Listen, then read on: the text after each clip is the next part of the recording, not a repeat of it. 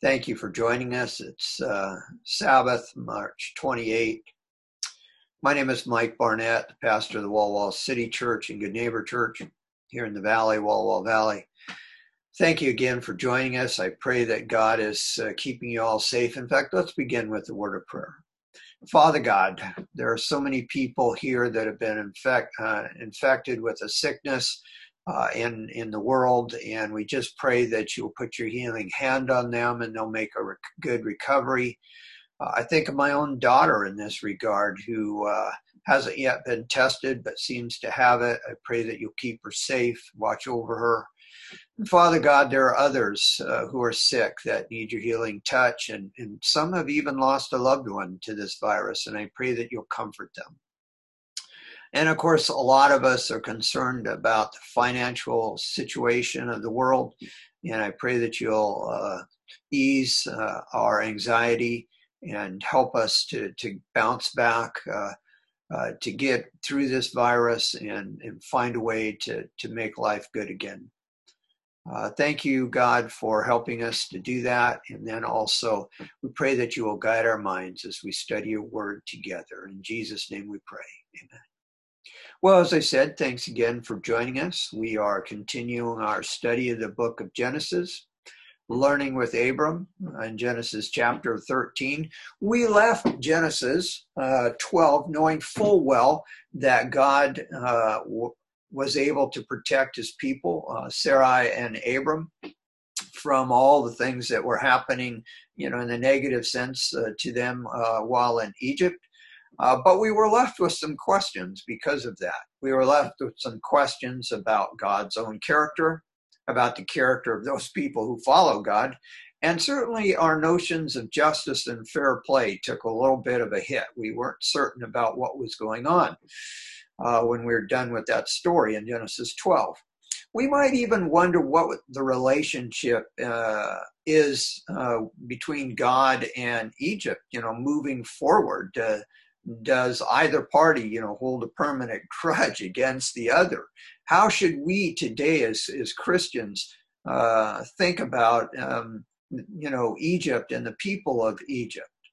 And thankfully, the Bible answers our questions quite well. In Deuteronomy 23, verse 7, we read God's instructions to his people Israel: do not detest the Egyptians, because you lived as foreigners among them. You were the beneficiaries of much of the stuff that was happening in their life, God said. And, there's no reason to look down your nose on them just because they also made some mistakes. And then in Isaiah 19:25, God even calls the people of Egypt his people. These texts, I think, answer our questions that God loves the people of Egypt, and so should we. And there's a lot more than just meets the eye when we see stories in the Bible about them, even stories that may cast them in somewhat of a negative light. Well, when we left Genesis chapter 12, we saw Abram and Sarah themselves, and of course the entire line of their descendants. We were told in Genesis 12 that they were supposed to be a blessing to the entire world. And here they are being declared people not welcome. Ugh, right? Not good. But we're still left wondering about other things like this. Why would God protect Sarai and Abram at the expense of Pharaoh and the people of Egypt? I mean, almost seems like they could have been, the people of Egypt better than Abram and Sarah, and Sarah, and that causes us some questions, swirling around, in the head, going, hey, what's going on here, God? Why treat one party better than the other? At the very least, both were making mistakes. And certainly one of the things that we see when we move into Genesis 13 is Abram begins to behave much better. And there's some reasons for his better behavior. But immediately when we begin reading Genesis 13, especially if we know a little Hebrew, we come into a question. And that question is pretty simple. We see in Genesis 12 that it was at a particular time in Abram and Sarah's life that a severe famine struck the land of Canaan. And what's interesting is the word kaved, to be heavy, is that word that's used to describe the severity of that famine. But that same word is also used to describe how Abram leaves Egypt, which is very rich, heavy with riches. Now, that definitely makes us think a little bit. Why does Abram leave Egypt with so much more wealth than when he first entered it?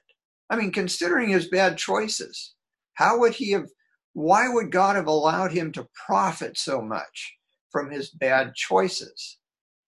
And of course, then the flip question to that is, why were Pharaoh and the Egyptians punished for their actions while Abram and Sarah seem to not have been?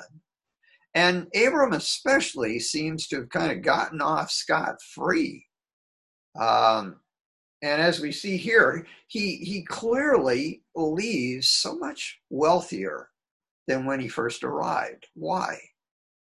And that's problematic. But, I assume that the Egyptians were quickly healed of the plagues that came their way when Pharaoh tried to take Sarai, Abram's wife, as his own wife. I believe that God soon healed them from that. And so assuming that to be the case, what we discover is that there's a lot more here going on. And it even starts out when we begin this story with thinking about Abram's riches. Were they really a blessing to him, or were they a curse? Or maybe a blessing and a curse? I mean, what does the Bible go on to say to tell us regarding Abram's wealth? So we read in Genesis chapter 12, verse 16, that Pharaoh gave Abram many gifts, lots of gifts, when he took Sarai, or attempted to take Sarai as his own wife. He gave Abram sheep and goats and cattle and male and female donkeys and male and female servants and even camels, a bit of a rarity to give as a gift anyway. Well, it turns out the outworking of Abram's poor choices is lying and so on in Egypt. That the consequences of doing that were worse than being disciplined by God. The plagues that fell on the Egyptians and God's implicit, I think, healing of them made their bad experience rather short-lived. But the consequences of Abram and Sarah's lying, well, that reverberated throughout their entire lifetime. In fact, even beyond their lifetime. What do I mean by that? Well, this little verse actually contains a bit of a nuclear bomb that's going to explode inside Abram and Sarai's family. And we're talking about the female servants that were given to them as a result of this lie that they told Pharaoh. Later in the story of Genesis, we're going to read about an Egyptian female servant whose name is Hagar. And she's going to give birth to Abram's own son, who will be named Ishmael. And the relationship between Ishmael's descendants and Abraham's descendants still reveals conflict to this very day. Human choices, our human choices, matter. Now, it's going to be a few chapters before we're going to see all that play out. But right now, we're kind of forewarned regarding the consequences. They're going to be tough to live with for the Jewish people. What seemed like maybe an awesome boatload of gain, sheep and goats and cattle and camels and servants and donkeys and all that kind of stuff, that was ill-gotten gain.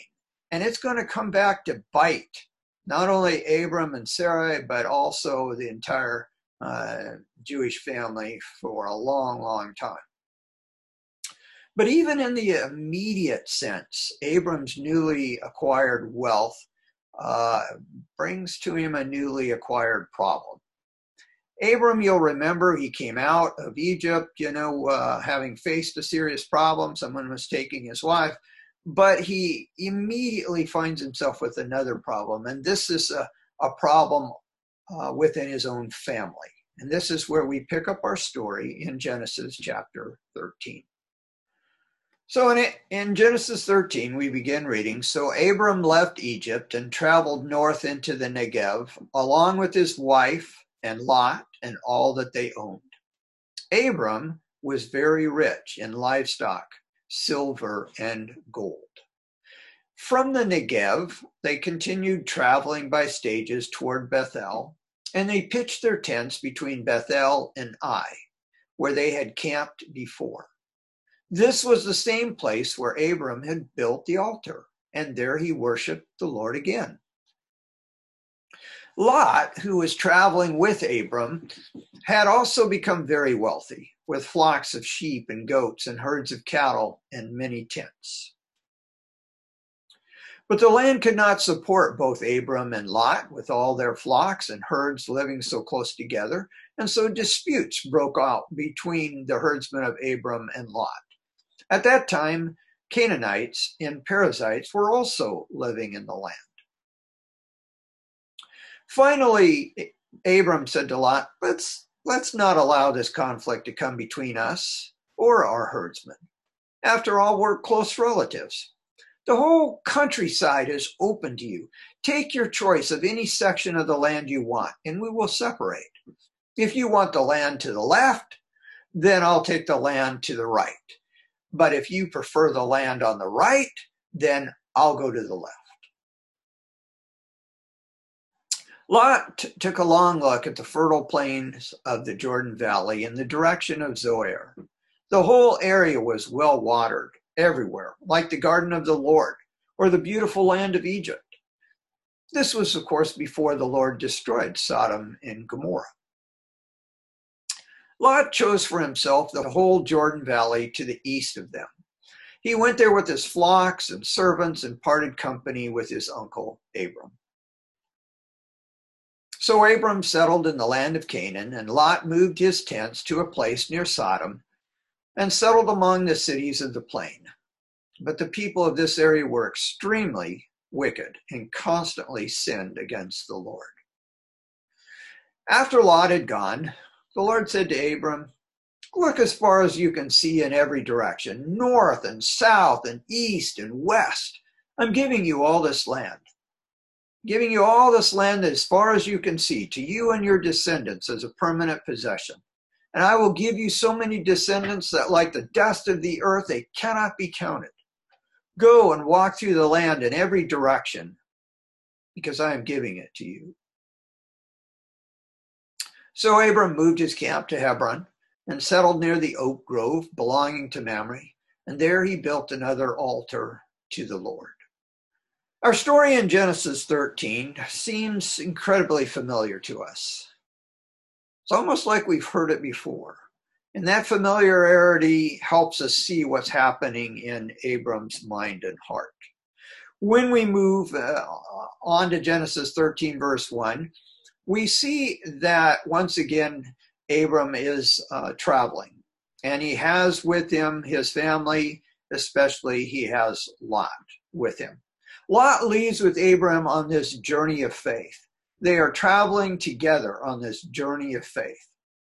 And their entire party travels in Genesis chapter 13 now in reverse, taking the very same route that they had taken earlier. And they stop at the very same place that they had stopped before. All of this brings about a little bit of a deja vu for us as we read. And there's a reason for that. I mean, earlier we had read even specific things about Bethel on one side and Ai to the other side, and how Abram had built an altar and he'd worshiped the Lord, and how he had traveled by stages toward the Negev. But now it's that reverse side. From the Negev, they travel by stages back to Bethel and in the area of Ai. And it's the exact place they had camped before, the same place where Abram, in fact, had built an altar to worship the Lord. And he worships the Lord again. What's going on? In this repetition, we see that Abram is actually reversing his course, not just geographically, but spiritually. He knows that he has made poor choices regarding his wife, the lies that he had her tell and the lies that he told to the Egyptian people. And he's trying to find his way back to God again. And so what does he do? He simply reverses his course. He comes back and he begins to worship the Lord in the Bethel area again.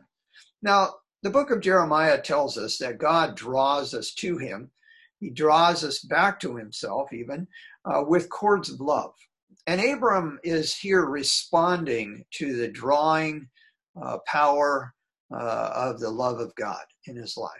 And he is attempting to reconnect with God. He's responding to the Lord's love, drawing him back. And sure enough, he's taken these reverse steps, and he seems to be successful at it. And the reason I believe that he is successful at it is because, first off, God has made it possible for us to connect with him in the first place, and certainly he made it possible for us to reconnect him when we've fallen away. And I believe that Abram was successful also because we see it in his behavior. The results of his reconnecting with God show up in how he treats his nephew Lot. Now, in that story, it's important because Abram is treating someone he's in conflict with. People who should have been more respectful to him, respectful enough to allow him to choose first. Yet Abram willingly gives all that up, just so he can make sure that things are good between him and his family. Do you and I need to reverse our course in some way right now? Maybe we've taken back into our lives some things that we earlier gave up. And now we're discovering that these things, not only were they a snare to us in the past, they're a snare to us now. And maybe we need to give them up again. Or maybe we've left off activities that we once embraced, We came to God, we studied our Bible, we prayed, maybe we shared our faith with others, we worked in the community to be a help to people. Maybe we've left off those things and filled our lives with things less important, or maybe unimportant things. And maybe we need to retrace our steps here as well. Now, you might be thinking, Mike, I can't leave my house right now. I'm quarantined. What can I possibly do? Well, most of us have a phone, and most of us have a church directory. Maybe there's some people that we've been putting off getting to know. And now would be a great chance to give them a call and say, hey, how are you doing? Do you need anything? Can I help you in some way? Can I pray for you? And you can do that right over the phone. You can call other people, family, friends as well. But I'm saying that you can reach out to people even while you're stuck at home. Lots of people do it. I've been doing it, and I hope you've been doing it as well. We can still behave like God's people, even though we're quarantined, it seems to me. Well, one of the things that we also see, as I mentioned about Abram's behavior, and how it improved, is we see the results of his reconnecting with God and how he handled this conflict that broke out between him and his nephew Lot. Probably the conflict was over, watering and grazing and maybe even, bedding down the animals in the best place, whatever. Sometimes we and our families get into some conflict with someone else. Sometimes we get in a conflict with each other, but sometimes we get in a conflict with other people as well. And the question is, how should we handle our conflicts? How should we do it? Should we, escalate things? I'm going to take it to you and I'm going to come out the winner here. Should we bring other people, into our mess and see if we can gain a whole bunch of supporters, maybe triangulate somebody into the mess that we've created? How should we deal with conflicts? How should we deal with the conflicts that somebody else embroils us in? How should we do that? And the story of Abram offers us a wonderful, amazing model of conflict resolution. We see in this wonderful model of conflict resolution that first, like Abram, we need to make a firm choice to peacefully end the conflict. Not just let it keep going on, not be passive about it, or let alone passive aggressive about it, or maybe even, again, escalate it. We need to make a firm choice to peacefully end the conflict. And secondly, we need to deal directly and honestly with the very people we're, in the conflict with. Yet at the same time, like Abram, we need to not stand on our own rights and nurse our own hurts. He clearly did not do that. Instead, we need to humble ourselves and we need to initiate a reconciliation. Doesn't matter who started it, and we certainly aren't going to be better served or they'd be better served if we decide that we're going to do absolutely nothing, because they are certainly the people who should be apologizing to us. That may be the case. It may be true, but that should never keep us from humbling ourselves and moving forward first to reconcile. Now, Abram was clearly the senior member of the family, and probably it's true that he had the most amount of wealth, but nothing prevented him from humbling himself. He could have insisted on his rights. He could have even very meanly, harshly made Lot submit, but he did not do any of that. Instead, Abram humbled himself. He did not stand on his rights and his prerogatives. He graciously allowed his younger nephew Lot to pick first. Here, it seems to me, is real conflict resolution. The Bible tells us that as followers of Jesus, we are actually children of Abraham. And Jesus made it very clear, if we are Abraham's children, we are supposed to act like Abraham's children, right? And that's what he said to the Jewish leaders. Now, if you were Abraham's children, you wouldn't be doing this. And that, I think, is something we should take it to heart as well. If we're Abraham's children and we're in a conflict, we'll deal with it like Abraham did. And then we truly will be Abraham's children. Well, the same God who drew Abraham back into a relationship with him, that same God is able to draw us back into a relationship with him as well. And the results are going to be the same. They should be the same, right? We will be enabled, if we're in a relationship with God, we will be enabled to humble ourselves and treat other people graciously. Treat other people perhaps better than they deserve, maybe as certainly giving them what they need and not worrying about what they deserve. Now, I suspect that, Lot came to this meeting and he did not have a humble spirit. He was ready to fight for what he wanted. And I suspect that because we immediately read of his selfishness. He takes a long look at the fertile plains of the Jordan Valley, right? He spent his time during this meeting looking at the best land that he could see. And probably he's thinking, if my uncle Abram is foolish enough to, let me pick first, then I'm going to get the best that I can get. I'm going to come out of this knowing that I'm going to get more than he does.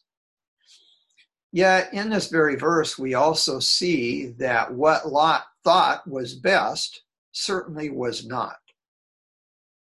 Because that hint says this was before the Lord destroyed Sodom and Gomorrah.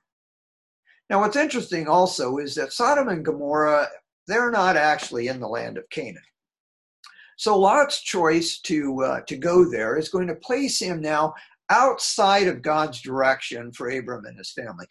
Lot is about, as it were, to stop his journey of faith, not entirely in a spiritual sense of the term, but certainly physically, and that's going to impact him spiritually big time. And it's certainly going to impact all of his family members, right?